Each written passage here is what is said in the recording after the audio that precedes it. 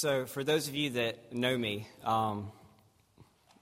those of you that don't know me as well as some do, I will say that this is very unusual for me, probably not the most comfortable thing. I'm used to taking the pulpit and talking about Jesus, and coming up here to talk about myself is not exactly something that I want to do, nor I'm comfortable doing. But for the honor of the moment, I will do my best to share a few areas of acknowledgement that I feel like I have to at least address before, obviously, I'm ordained. I'd like to thank everyone all of my friends and family that came out to support me today.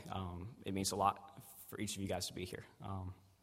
But as far as officially to give you guys some history and some insight on kind of where I'm at, and then looking forward, there's three areas that I'd like to acknowledge this morning for each of you. And that is the areas of heritage, providence, and vision.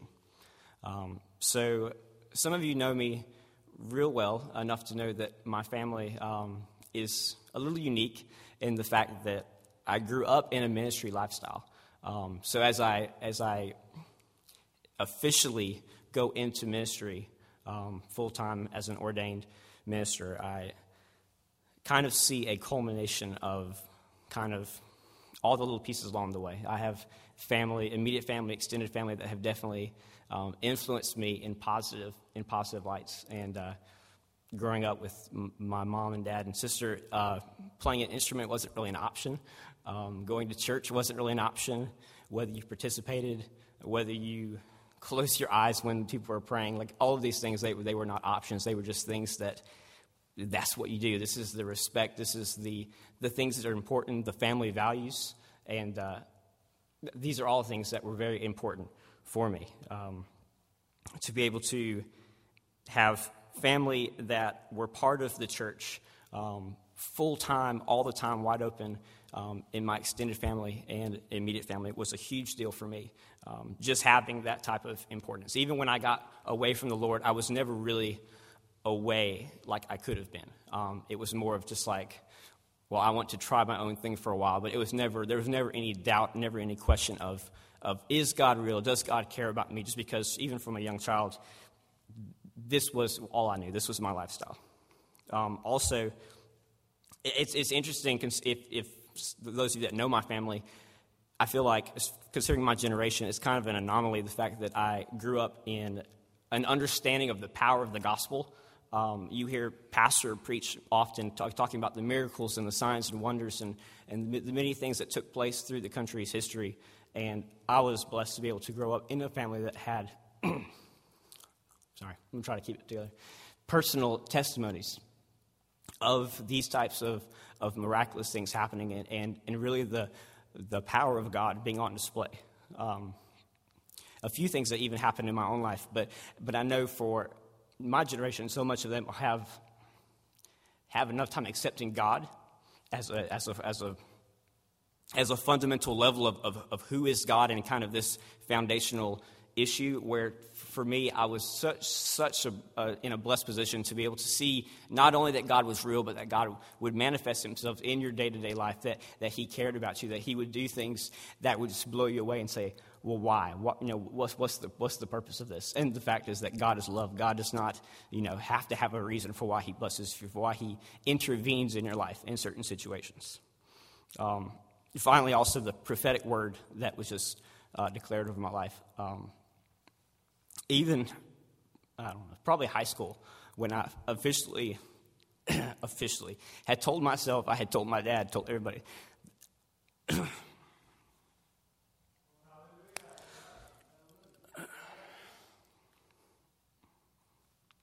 I had told him I would not preach the gospel. I said, Dad, I can go to church, I can do X, Y, and Z, but I will not preach the gospel. I believe I was graduating from high school at the time, and I was in California with my extended family in Los Angeles in church. And towards the middle of the service, I was called forward, and basically my adoptive granddad, he He declared over me, he said, not only will you serve God, but you will preach the gospel. And it wouldn't be for a few years later that I would surrender that. Whew. I wouldn't surrender for a few years. But even then, those prophecies were things that caused me to know that there was more outside of my life than what I wanted to control. A lot of times we want to be in control of everything, like our emotions. But oftentimes, there's things out there that are outside of your control, like your call, what you were created to do. And for that reason, I believe that my heritage is incredibly important. We're all poured into by a lot of people. All the people sitting here that have come out to see me today and to support me, they have all poured into my life in some way, my family. But if it was not for the way I was raised, my upbringing, I can say without it that I would not be here right now.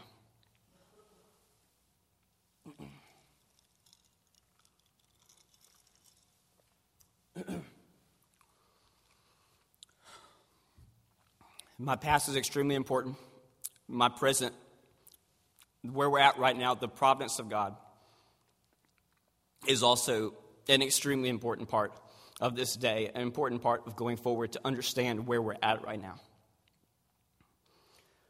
I share this with you because I feel like my life and Bethel it's very much joined. It's very much a unique experience. I'm very thankful for my wife. God has blessed me to meet and to grow together in love and be with the one that He made for me and that I was made for. If you know the two of us, we have a very unique, transparent. I was talking to her yesterday, and she said, kind of stupid, silly, just a God relationship where we can see each other for who we are. We know each other, and we absolutely want the best for each other. I would not be able to do what I do without Christy. She is an incredibly important aspect of the ministry, and even though I'm the one being ordained this morning, I'm very thankful for God. Not only putting her into my life, but me recognizing that to be able to come into it with the right mentality. I think the most important thing is that her Christ-likeness, the fact that she emulated Christ, was what drawn me to her, was what caught my attention. And if it wasn't for that, I think we would totally be in different spots right now. I'm thankful for this church. I'm thankful for the fact that God brought me to where I needed to be. My dad had encouraged me to go meet Pastor Don Westbrook when I first got to college, and I wasn't quite ready to get involved in church. I wasn't quite ready to go out and meet him. I wasn't ready to get out of my comfort zone yet. I was comfortable going to class now and then and paying attention to sports and being in the Wolfpack Club and all the things that, the college kid, maybe not all the things, but, some of the freedom that the college kid wants to do and enjoy that independence. And so it maybe did not happen as quick as it could have, but I know that God's timing is perfect. And looking back on it, the 3.5 years, 4 years that I've known you guys has been incredible, an incredible experience, incredible journey. And I know that God's providence and the way God kind of is just sovereign over all things is incredibly important, and I want to recognize that and thank God for how He has directed my life and the fact that this church is an incredibly healthy church. It has sound doctrine. It has, and I'll talk about that a little more in a second, but it has balance. It has people that love God with their whole heart, and that's what the Church of Christ is supposed to be. And I'm incredibly thankful that God put me in a place to where I'd not only step into ministry and grow and get to learn how to love on kids and love on parents. And it's in a place where I can do that with safety and security, where there's not people trying to cut your throat. And that's an incredibly important thing because growing up how I have, I know that that's not always the case. Finally, As I speak to you this morning about the incredible opportunity that is here in being ordained as a minister of the gospel, I feel like I would be completely amiss if I did not leave you with vision, leave you with the values that I feel like not only that my ministry, but that ministry in general should encompass. And as we're here partnering in this ministry at Bethel, I feel like we all must be on the same page when it comes to ministry. And so I want to leave you with three things that encompass the future vision that I have. And I know Pastor shares these same three things as well. The first being sound doctrine. Sound doctrine is the reason I'm going to school, the reason I'm continuing my education to pursue a Master of Divinity degree at Regent University. And that is, it's important to have the Bible and it's important to understand doctrine, but yet it's important to keep that intact. And sound doctrine is biblically based. Sound doctrine may not always be what you want to hear. Sound doctrine are things that are completely gospel-centric, that the gospel is at the middle of each and every aspect of your doctrine. And when it comes to a question of, well, is this in or out, we go back to the Bible. And the Bible is the rule book for what stays in and what stays out. And it's so easy, I feel like so often the church gets divided and caught up on things that are not central to the gospel. And I want sound doctrine to be the most pivotal aspect of vision going forward, because I feel like without sound doctrine, it's easy to have all the right intentions, but it's easy to get way off track. And so I want to share that with you, that this morning, know that the ordination process is a process. This is something where even if I'm ordained today, the learning does not stop. The checking and then the balances, those do not stop. You have to continually be in God's Word, continually be in the fellowship of believers to talk about these things, to make sure that you're still growing in Christ. Because otherwise, if we're stagnant, if we just are sitting, treading water, we're not good for the ministry we've been called for. Okay, and so that is the first and foremost aspect of vision. The second aspect of vision is, and it's honestly the mission statement of the church, transforming lives to Christ. The fact that lives must be transformed. And honestly, if ministry is not about transformed lives, then it's probably solely focused on numbers, buildings, lights, other things that are not the gospel. And all these things are good in their due part and purpose, but yet the lives have got to emulate Christ. You've got to see that transformation. And I asked Justin Williams if I could share this, and he gave me permission to share. If any of you guys know Justin Williams, one of our youth, he's a very strong personality. He's a strong.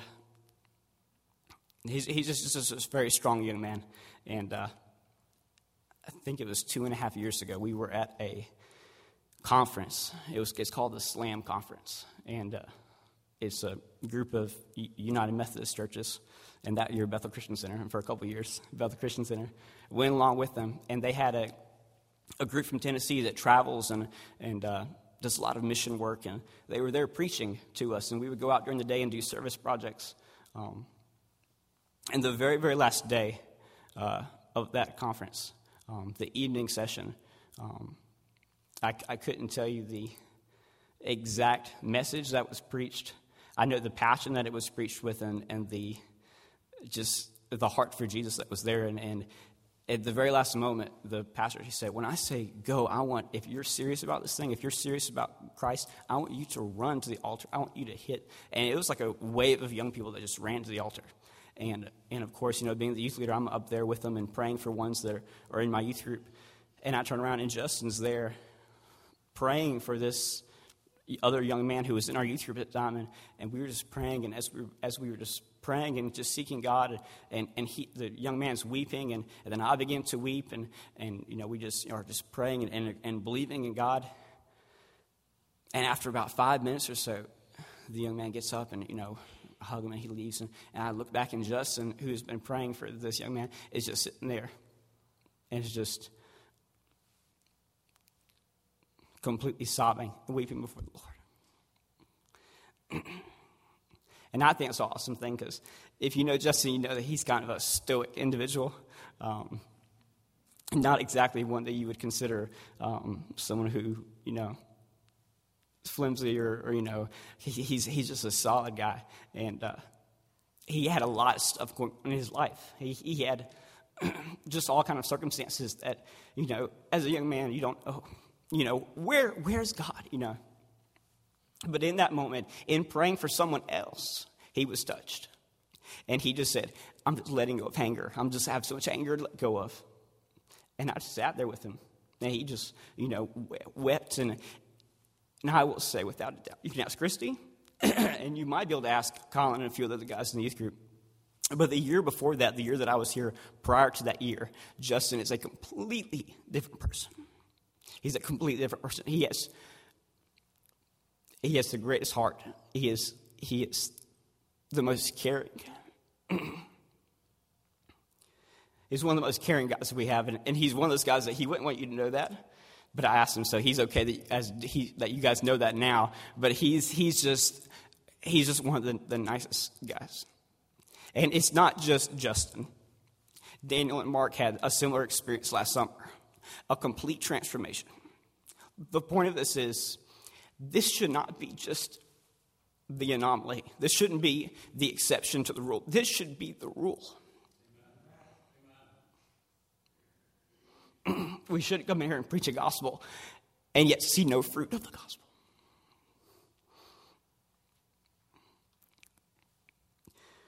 The power of the gospel is the power into salvation.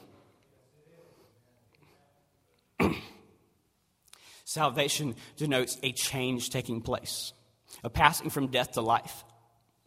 I don't know about you, but I feel like death and life, they look like kind of different things. They're not, there should be a little bit of something that changes along with that. So know that transforming lives is important to me.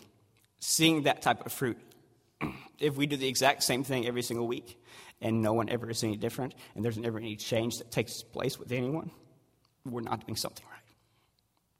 My third and final point of my 3 points: heritage, providence, vision, and then finally, in sound doctrine, transform lives.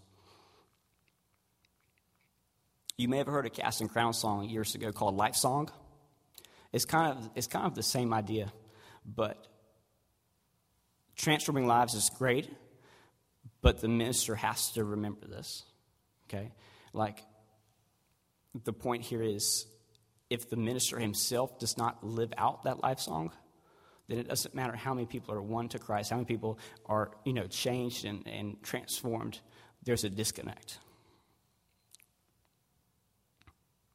In September of 2014, my professor, a regent named Diane Chandler, prophesied over each student before we went home, before we left campus. She told me, she said, Michael, your life will be the loudest sermon you ever preach. And I know that has been a focus of my life up to this point, but I have to continue to make that a focus. Just because someone becomes eloquent in the gospel or in Scripture, that doesn't absolve them from living that out. That has to be number one. Because if you can't live out what you preach, your words are shallow. Your words are empty. I take a high emphasis, high standard, high value on transparency, on being exactly who you say you are. Because you can step into this pulpit and you can put on a show. You can be something, and that's great, but if that's not who you are, then you're wasting everybody's time. And I don't have time for that, and I don't want to waste anyone else's time either. So I want you to know that this is my value going forward. Christ has to be the center of everything we do, every breath we take. That has a galvanizing type of effect on the church. And if this church wants to become the church that Christ wants it to be unified together with other churches and to be a catalyst for the community, then we all have to take that. We all have to run with it. I'm excited about what Christ is going to do this year. I'm excited about this past Wednesday night. That was a powerful service. Powerful. And that doesn't happen enough. I'm thankful for pastors, thankful for each of you. Each of you that are faithful and committed to Bethel. It's a big deal. It's a big deal. Again, thank you to my family and for everyone that came out this morning. I honestly would not be here without you. I'm very appreciative. I'm thankful for God to steer me through my life and to this point. Because I know if it wasn't for even a little thing like finding an apartment, it's just little things. God has to be the middle of all your decision making, all of your everything. Otherwise, you feel like you're in control. You feel like you're the one that's pulling the strings, and we're not. This is not our show, it's His. And I'm thankful for each of you. Thank you all. Thank you, Pastor, for this amazing opportunity. And I know I've probably spoke way too long, but anyway, that's my heart. That's where I've been in my vision going forward. And I'm thankful that I get to share it with each of you. Thank you.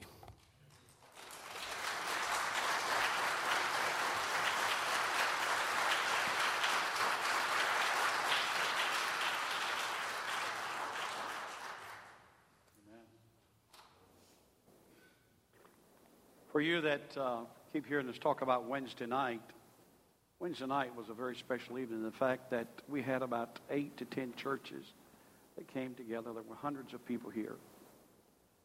Blacks, whites, Hispanics.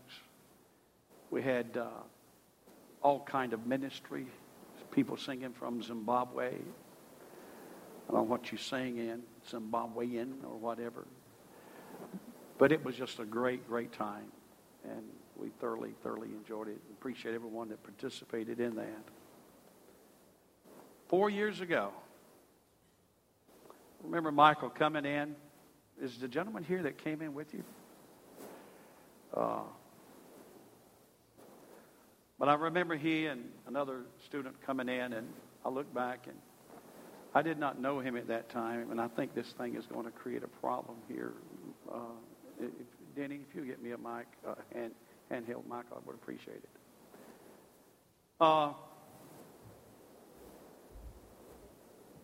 It's making a noise. You can't hear good. Test, check. 1, 2, 3, It's making a check. rubbing noise, and it's bothering me. Turn this one off. Turn my. I don't want to pull my.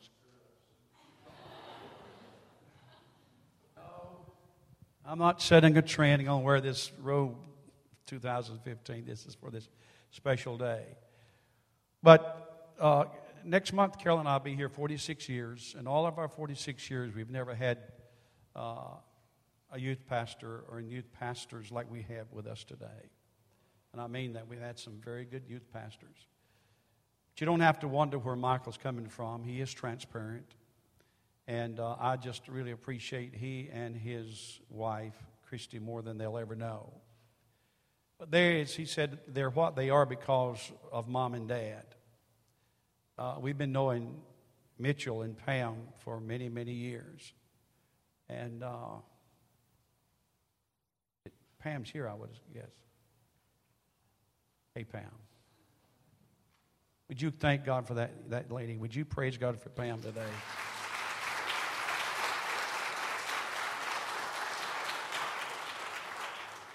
Wow. But this man has been preaching for many years. He's been in 40 countries, 41 countries. He's preached in churches, tents, crusades, all across America and around the world. And there have literally been thousands and thousands of people that know Christ today because of this man's ministry. And I appreciate he and his family. As far as Christy's family, I got to spend some time with her dad during the wedding. And I just really appreciated that. He is a man that you can just sit down and feel comfortable to talk to. And I got to know him briefly. And these two people have some of the greatest family, parents, than anyone else in the world. I mean, they're just very, very special. These two families are special. Would you praise God for the families of Michael and Christy?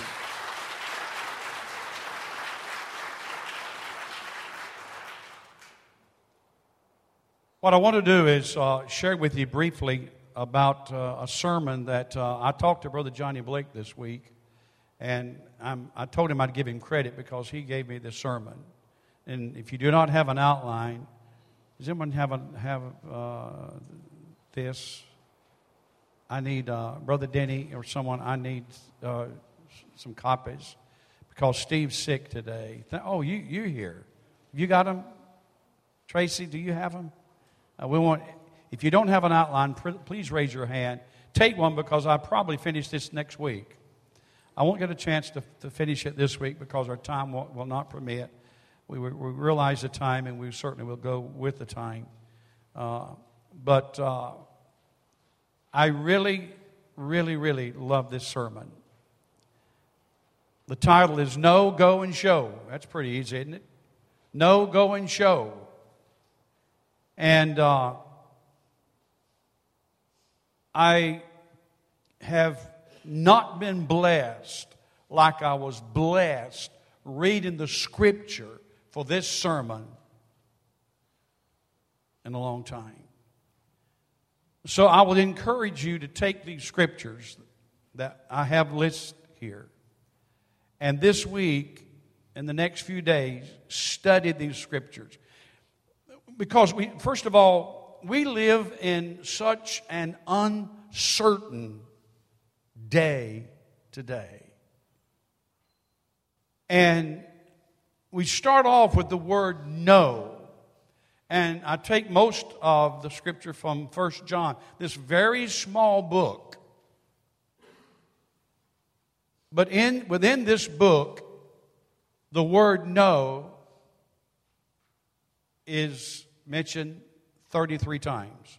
33 times John uses this word. And I want to use it a few times today here. And first of all, let's read 1 John 5:11 through 13. The Bible says, "And this is the testimony that God has given us eternal life. And this life is in" who? His Son. He who has the Son has life. He who does not have the Son of God does not have life. That's pretty straightforward, isn't it? You have the Son, you have life. You don't have the Son, you don't have life. I mean, John doesn't play around with these Scriptures and these words. He goes on to say in verse 13, "These things I have written to you who believe in the name of the Son of God, that you may know that you have eternal life, and that you may continue to believe in the name of the Son of God." Let me read the Message, verse 13, the paraphrase. "My purpose," John says, "in writing it's simply this, that you who believe in God's Son will know beyond a shadow of a doubt." Would you like to know beyond a shadow of a doubt? Let me ask you something today. If Jesus Christ would come today, or if you would die today, do you know that you have eternal life? Now, I don't know about you, but that's important to me. That's very important that I know I have eternal life. Without a shadow of a doubt that you have eternal life, the reality and not the illusion.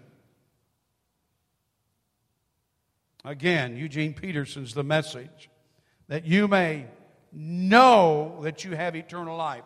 Look at your note. Certainty of salvation.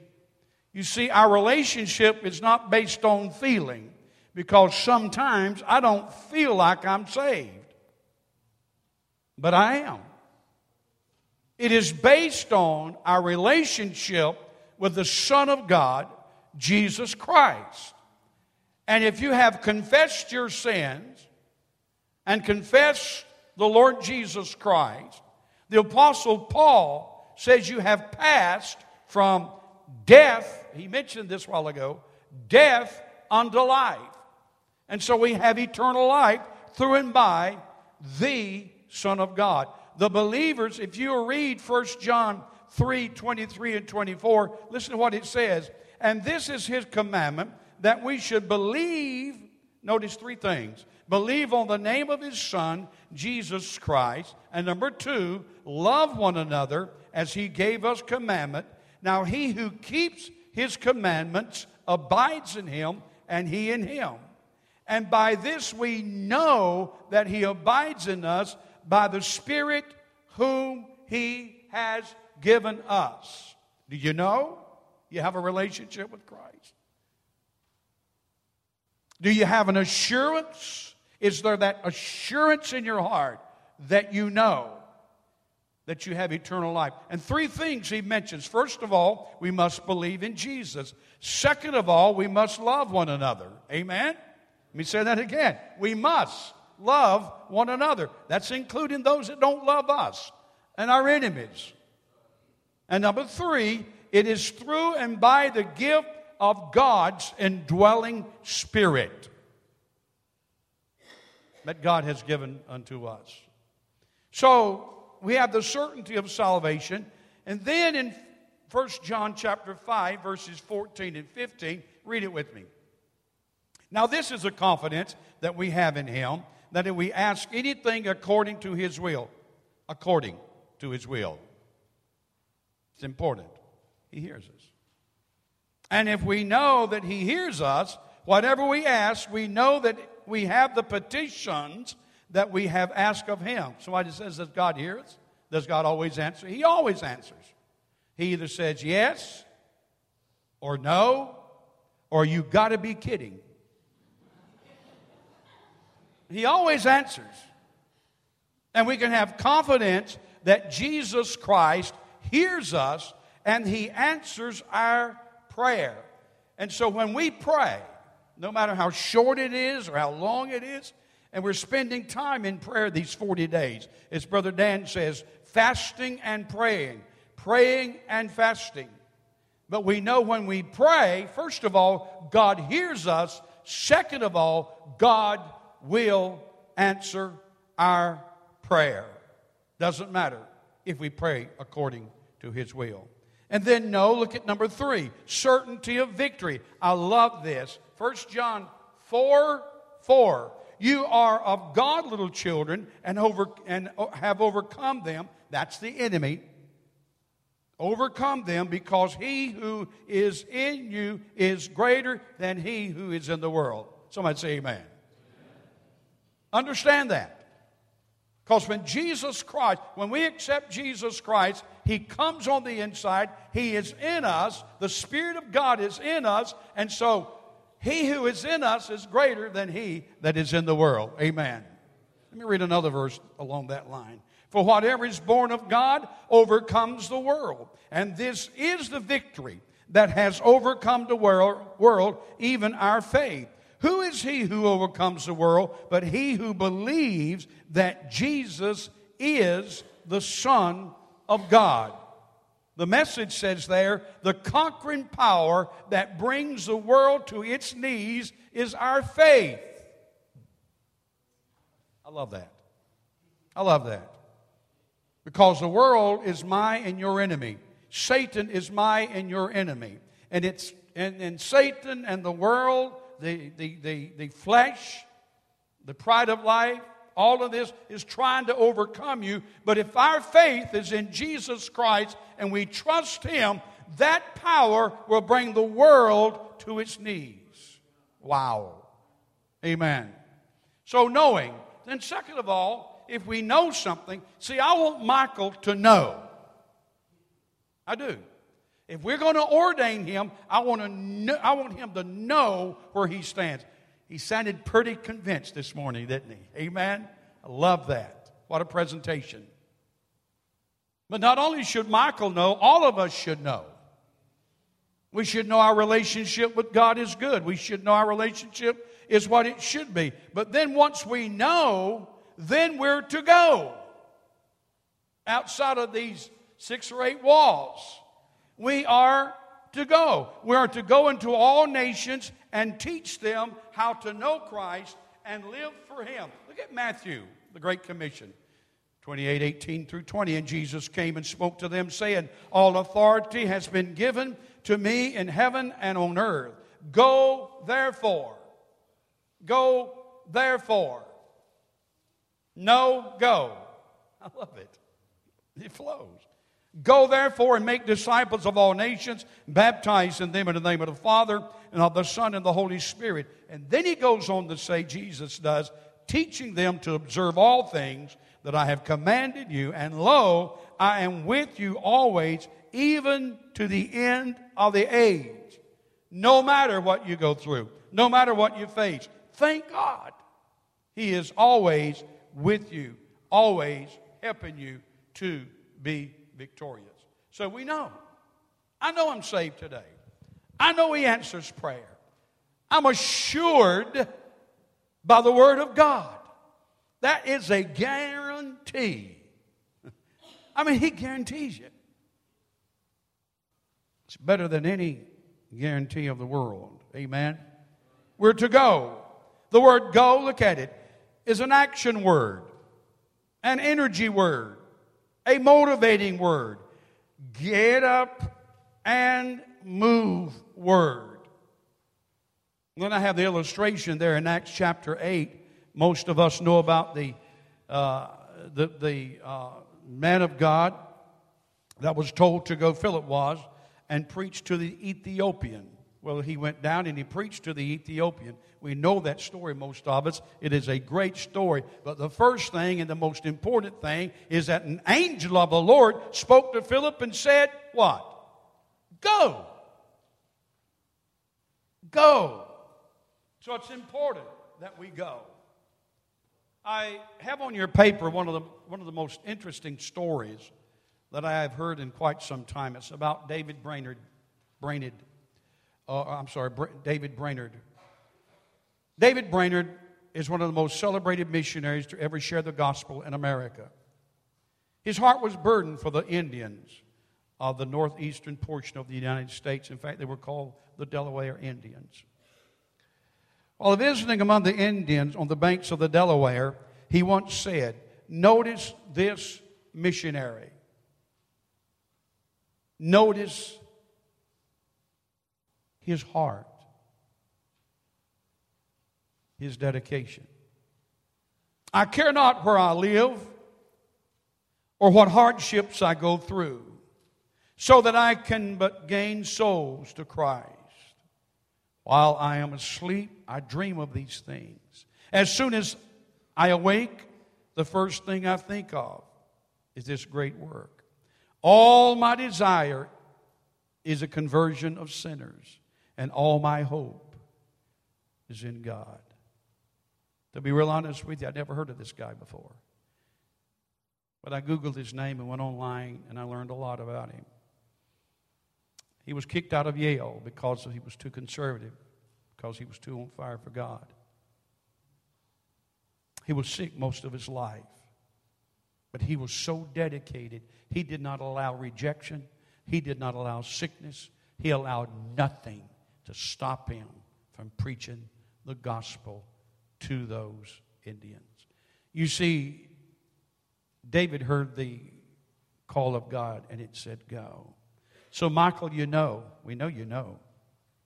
And then the Bible says, go. We don't know where God's going to take you. Right now, He has you at Bethel. He may challenge you to go and do something else. I don't know. But I know this. He's called you to go. He's called us all to go. First of all, we know. Second of all, we go. And then thirdly, we show. Church leadership demands exemplary conduct. Say amen. That's what he was talking about. It's what Michael was talking about this morning. Transforming lives. It's one thing to go to church. It's something else to pay your tithe. It's something else even to preach the gospel, sing in the choir, whatever we do, whatever man does. And they're doing it by the millions across America today. But how many of us, how many people live a good example that others can see and want to follow us and be like Christ? We must teach and lead by example. Let's read some scripture. Look at 2 Corinthians, if you will. 2 Corinthians 8:24. Therefore show them and before the churches a proof of your love and of our boasting on your behalf. Show them what you're made of. It's one thing to say it. It's one thing for me to tell Carol, I love you, Carol. It's something else for me to show her that I love. People say, I love you, church, but they don't come to church. I love you, church, but they don't give tithe and give to the church. It's important that we show forth the things that we say. Let's read another scripture. This is one of my favorite verses. And Michael, this is for you.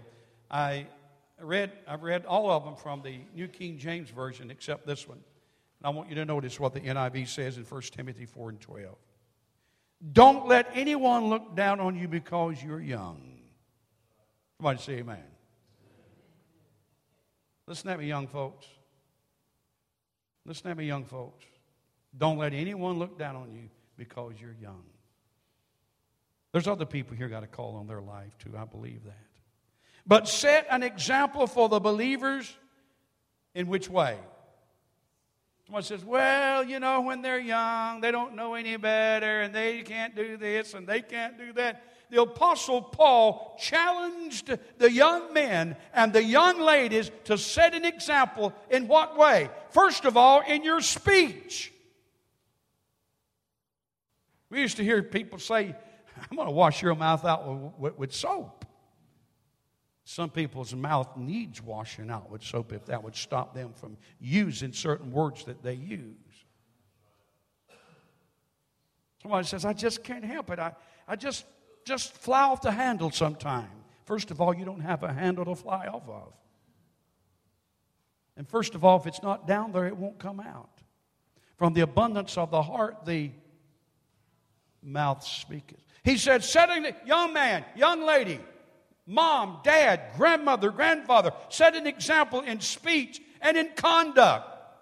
Live right, walk right, spit white.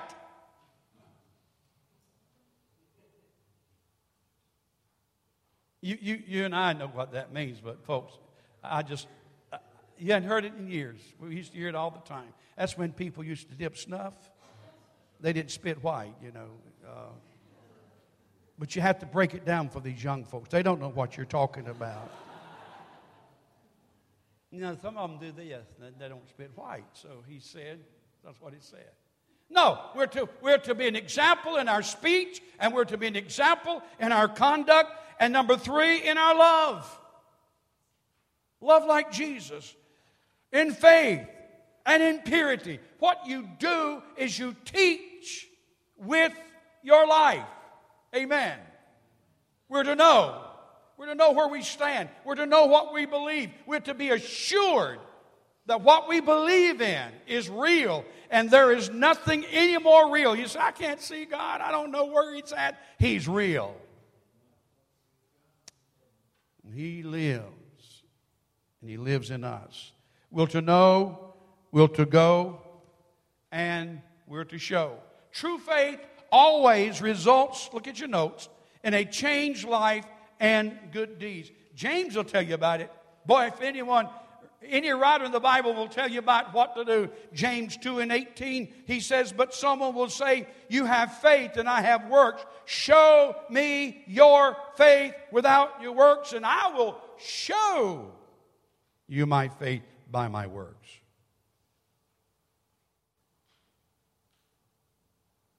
We talk about faith all the time. In fact, sports,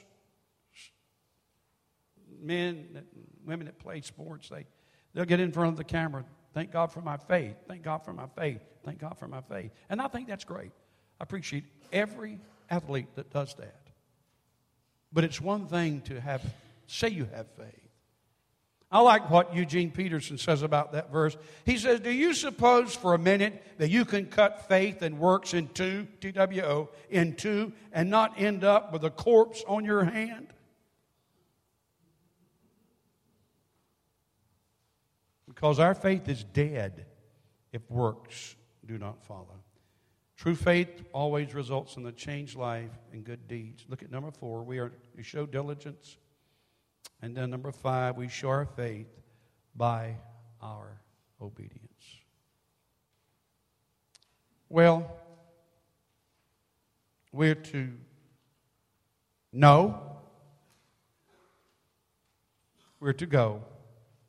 And going is important. But we've got to show. We've got to show people, hey, we're living a life. Not to be showy. Please don't misunderstand me. But to show.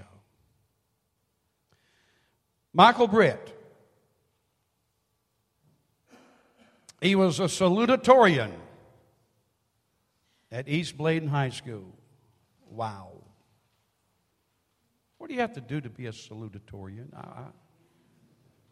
What do you have to do, Christian, to be a salutatorian? Take after your mother? Oh, that's what you say. Man, what you have to do to be... listen, out of 600 people, this young man was a salutatorian. What do you have to do to be a salutatorian? Just have good grades? Take after your mother. Graduated from North Carolina State University in 2013. I must say, as a Carolina fan, we're just getting too many state fans in this church. Colin, you're doing good over in state, aren't you? Started graduate school at Regent, I love this, Regent University in 2014 to pursue a Master of Divinity degree. And while he's attending, he maintains, but all we keep him doing here, a 4.0. Will you thank God? Give him a round of applause. He deserves it.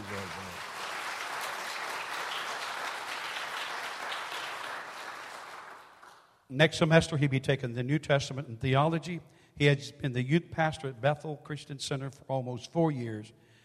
And back in March of 2014, he was licensed. Today, he is to be ordained. Quite a step. Quite a responsibility.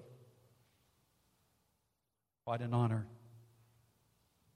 And we count it an honor today to be able to stand here and ordain Michael, that has a call on his life, to go. He knows where he stands. He's going to go. But more important than the knowing and the going is the showing. He shows people how to live, how to walk, and how to serve God. And at this time, we're going to begin with the ordination service. It will not last that long. Thank you for coming, and thank you for staying with us for this great occasion. Father, we thank you for this message. I must confess to you that the knowing is not too hard for me, and the going is not too hard, but sometimes I struggle with the showing. Because when I get upset or I get frustrated, I'm not too sure I always show the kindness and the fruit of the Spirit. Help me. Help us all today. If there's one man or one woman here today that does not know you, really and truly know you as their Savior and as their Lord, may they know you before they leave this place today. May they have an experience with you. That transformation that Michael talked of earlier, may they have a transformation in their heart. Lord, we don't have to cry. We don't even have to get emotional to have an experience, but it certainly don't hurt. Help us, Lord, that we'll be willing to humble ourselves before you as the psalmist David was willing to humble himself and have that experience of knowing you. And then, Father, help us to be willing to be open to your call, open to your command to go. Lord, Isaiah saw you high and lifted up in the temple. And when He saw you in all your glory and holiness, He said, woe is me. And sometimes we feel that way when we look at what the Bible says and the standard that it upholds. We say, woe is me. And then, God, you commissioned Isaiah to go. Lord, there may be some Isaiahs here today other than just Michael. Help us to go. And then, Father, help us to be willing to live a life that's exemplary and the example that we should live before our fellow man. Whether it's on our jobs, whether it's at the filling station, whether it's at the grocery store, wherever we are, may we be willing to show forth the kindness, the love, the gentleness of Jesus Christ, your Son. Bless now as we enter into this time of dedication and ordination. In Christ's name we pray. Amen. We're assembled in the name of our Lord that we may set aside Michael Britt to the office and work of the Christian ministry. Having inquired of his fitness as required by the Scriptures in doctrine and in manner of life, and especially in the inner call of the Spirit, we present him before you to receive ordination with the laying on of hands, according to the apostolic example, a recognition, and I want you to understand this, a recognition of God's call. The Holy Spirit has already called Michael to do the work of the ministry. Today, we simply recognize that calling. We approve of that calling. He has been ordained, and that word means he has been placed, he has been set, he has been planted, and I love this, he has also been qualified by the Holy Spirit. Let us read some Scripture today at this time.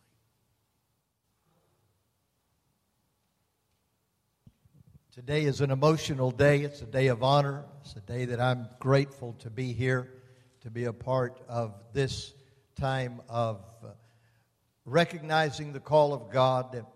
And I'm going to read the Scripture today. And I just want to say that on behalf of my family and to those of you that have stood in support with Michael and with Christy, this is not only a day of importance for Michael, but for Christy too, as they set forth on a life to do the work of God. And let me just say this before I read the Scripture, because Michael shared something that I didn't know he was going to share, and I think I really need to say this, I believe. When the time that he said, "Dad, I will not preach," I kind of wondered where that came from. It was just out of the blue. There was no conversation going on about you ought to preach. But my response, in case you wonder, was, I said, "That's okay, Michael. I want you to be happy. And I want you to be what God wants you to be. And whatever it is, I want you to be a success. And I believe you will be. Whatever you want to be, I believe you can be." That was my answer. And also, I did not share with the one that he mentioned that called him out and ministered to him in California and said, "You're going to preach the gospel." And this pastor, who has also preached the gospel many, many years across the world, is 92 years old now. He told me, he said, "Michael can be an engineer. He can be a doctor. He can be anything that he wants to be, but he's also going to preach. Because God has called him and the anointing of God is upon him." And that was the answer. And this is why we're here today, to recognize what God has already done. I never try to call anybody to preach because that's not my job. Amen. But we are so grateful today and for this church and for the great part that all of you have had in helping to fulfill the call to the ministry. And I'm excited about what God is doing. And I just wanted to share that with you because I know that when we recognize that God has His hand on somebody, it will come forth. He can do it by revelation. He can do it by fish. Remember that story? We'd rather go by revelation, wouldn't we? By understanding and knowing the call of God. To Pastor Westbrook and Sister Westbrook, what a blessing you have been to our family, and we want to just say thank you. And we're going to read today from a passage. Put my glasses in, my reading glasses in my pocket. I only need it if I want to see it. But we're going to read beginning from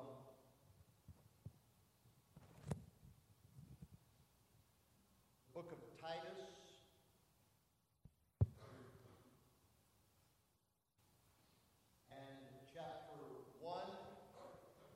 And verse 7. For a bishop must be blameless, as the steward of God, not self-willed, not soon angry, not given to wine, no striker, not given to filthy lucre, but a lover of hospitality, a lover of good men, sober, just, holy, temperate, holding fast the faithful word as he hath been taught, that he may be able by sound doctrine both to exhort and to convince the gainsayers. Then we'll read from 1 Timothy chapter 3, reading 7 verses. This is a true saying. If a man desire the office of a bishop, he desireth a good work.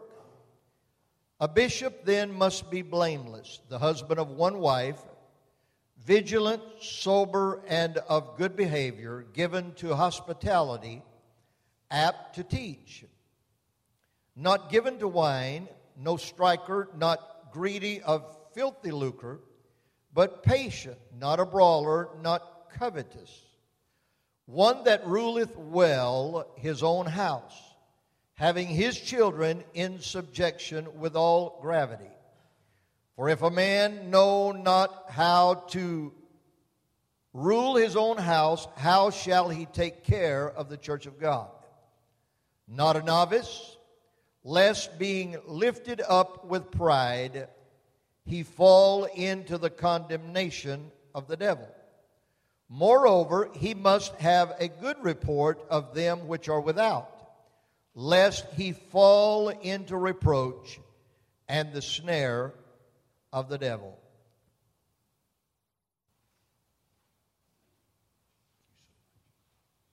Let's all of us stand. I want to ask Michael and Christy if they will come and stand before us.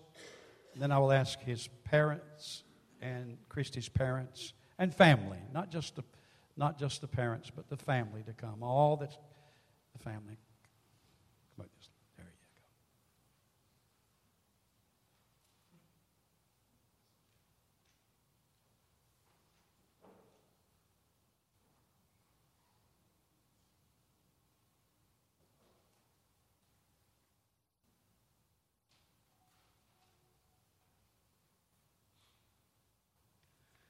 Thank you all for coming. And we have some of Michael's friends. Some came from all the way from South Carolina and Maryland.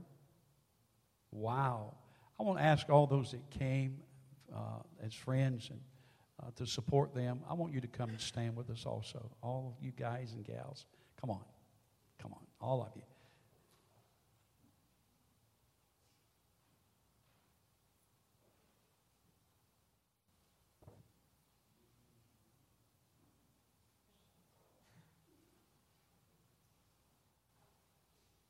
Something to come. Some came from South Carolina, some came from Maryland, but thank you for coming.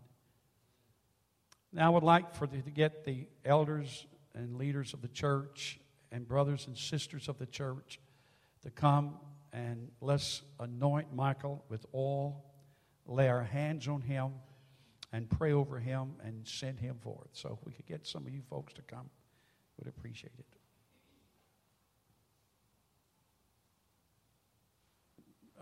Brother Dan, get some oil on some of these hands, Brother Juniors, Brother.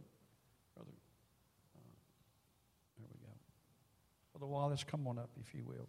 Brother Larry, come over here and get some oil on your hands.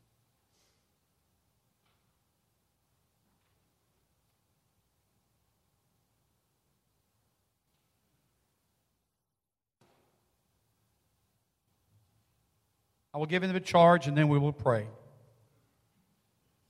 Michael, do you affirm in your faith in Jesus Christ and your loyalty to Him as your Lord and Savior, and will you strive to show forth His Spirit in all of your life and ministry? Do you affirm your belief in the Scriptures of the Old and New Testament as contained in the Word of God? Do you affirm your determination in your study of the Scriptures, prayerfully in your attitude toward God, gentle, patient, and faithful in your ministrations to the people, friendly in your relations with other Christians, and in your feelings and actions toward all races? And lastly, do you affirm your determination to give your life to the ministry of Jesus Christ, whatever difficulties may lie in your way? Now, Father, again, we thank you for the privilege that we have to ordain Michael Britt. We are glad that we are simply being obedient to your word as the apostolic creed and the apostolic command. That we're simply recognizing what you've already done in his life. You've been working in his life for many years. Way even back when he said, I will not preach. You were still working in his life. Thank you for that. And now we lay our hands upon Michael and we pray for him. We anoint him with oil. He is already anointed with the Holy Spirit. He already, Lord, is blessed by an inward presence of your Holy Spirit, and we thank you for that. And Lord, as we lay our hands upon him and anoint him with a greater measure of your anointing. Anoint him, dear God, as his going out and coming in. Anoint him, dear God, as he not only stands behind the pulpit and preaches your word, but as he lives a life that is an example of Jesus Christ, your Son. We pray your blessings upon him. We pray that you would give him wisdom beyond himself. And Lord, as he trains to study and abide by your word, may, dear God, he know what to do, when to do it, and how to do it. Give him wisdom, dear Father. We ask, dear Father, that you might protect him and keep him in all of his ways.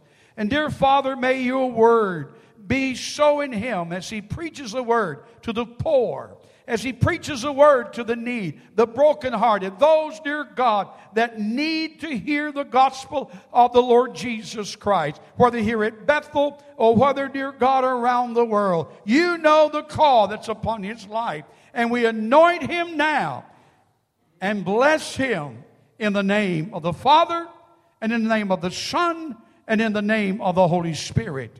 Lord, we pray for Christy today. Lord, his companion, one that has heard the call, one, dear God, that you've placed your hand upon, united them together as one person. God, we thank you for that. God, we ask you to be with her on her job as she teaches. Bless the students that she teaches. And may, dear God, the light of your love, the light of your word shine through Christy. May she be the helpmate that you've called her to be to Michael, dear Father. And Lord, I thank you for her willingness. I thank you, Lord, for her wisdom. I thank you, dear God, that she's obedient to you. And we pray for Christy today that your hand may rest upon her and that she might be blessed in Jesus' name. And everybody said, amen and amen. What the presence of the Lord is in this place today. And I want Michael and Christy, if they will, to come and turn around toward you. And we're going to give them the right hand of fellowship. And you can come and hug their neck and congratulate them. Father, go with us as we leave this place today. Keep your hand upon us. Lord, we pray that you'd bring us back without the loss of one. And Heavenly Father, give us traveling grace. And again, may we know you, may we be willing to go, and may we be willing to show. In Jesus' name we pray. Amen. God bless you as you come in fellowship.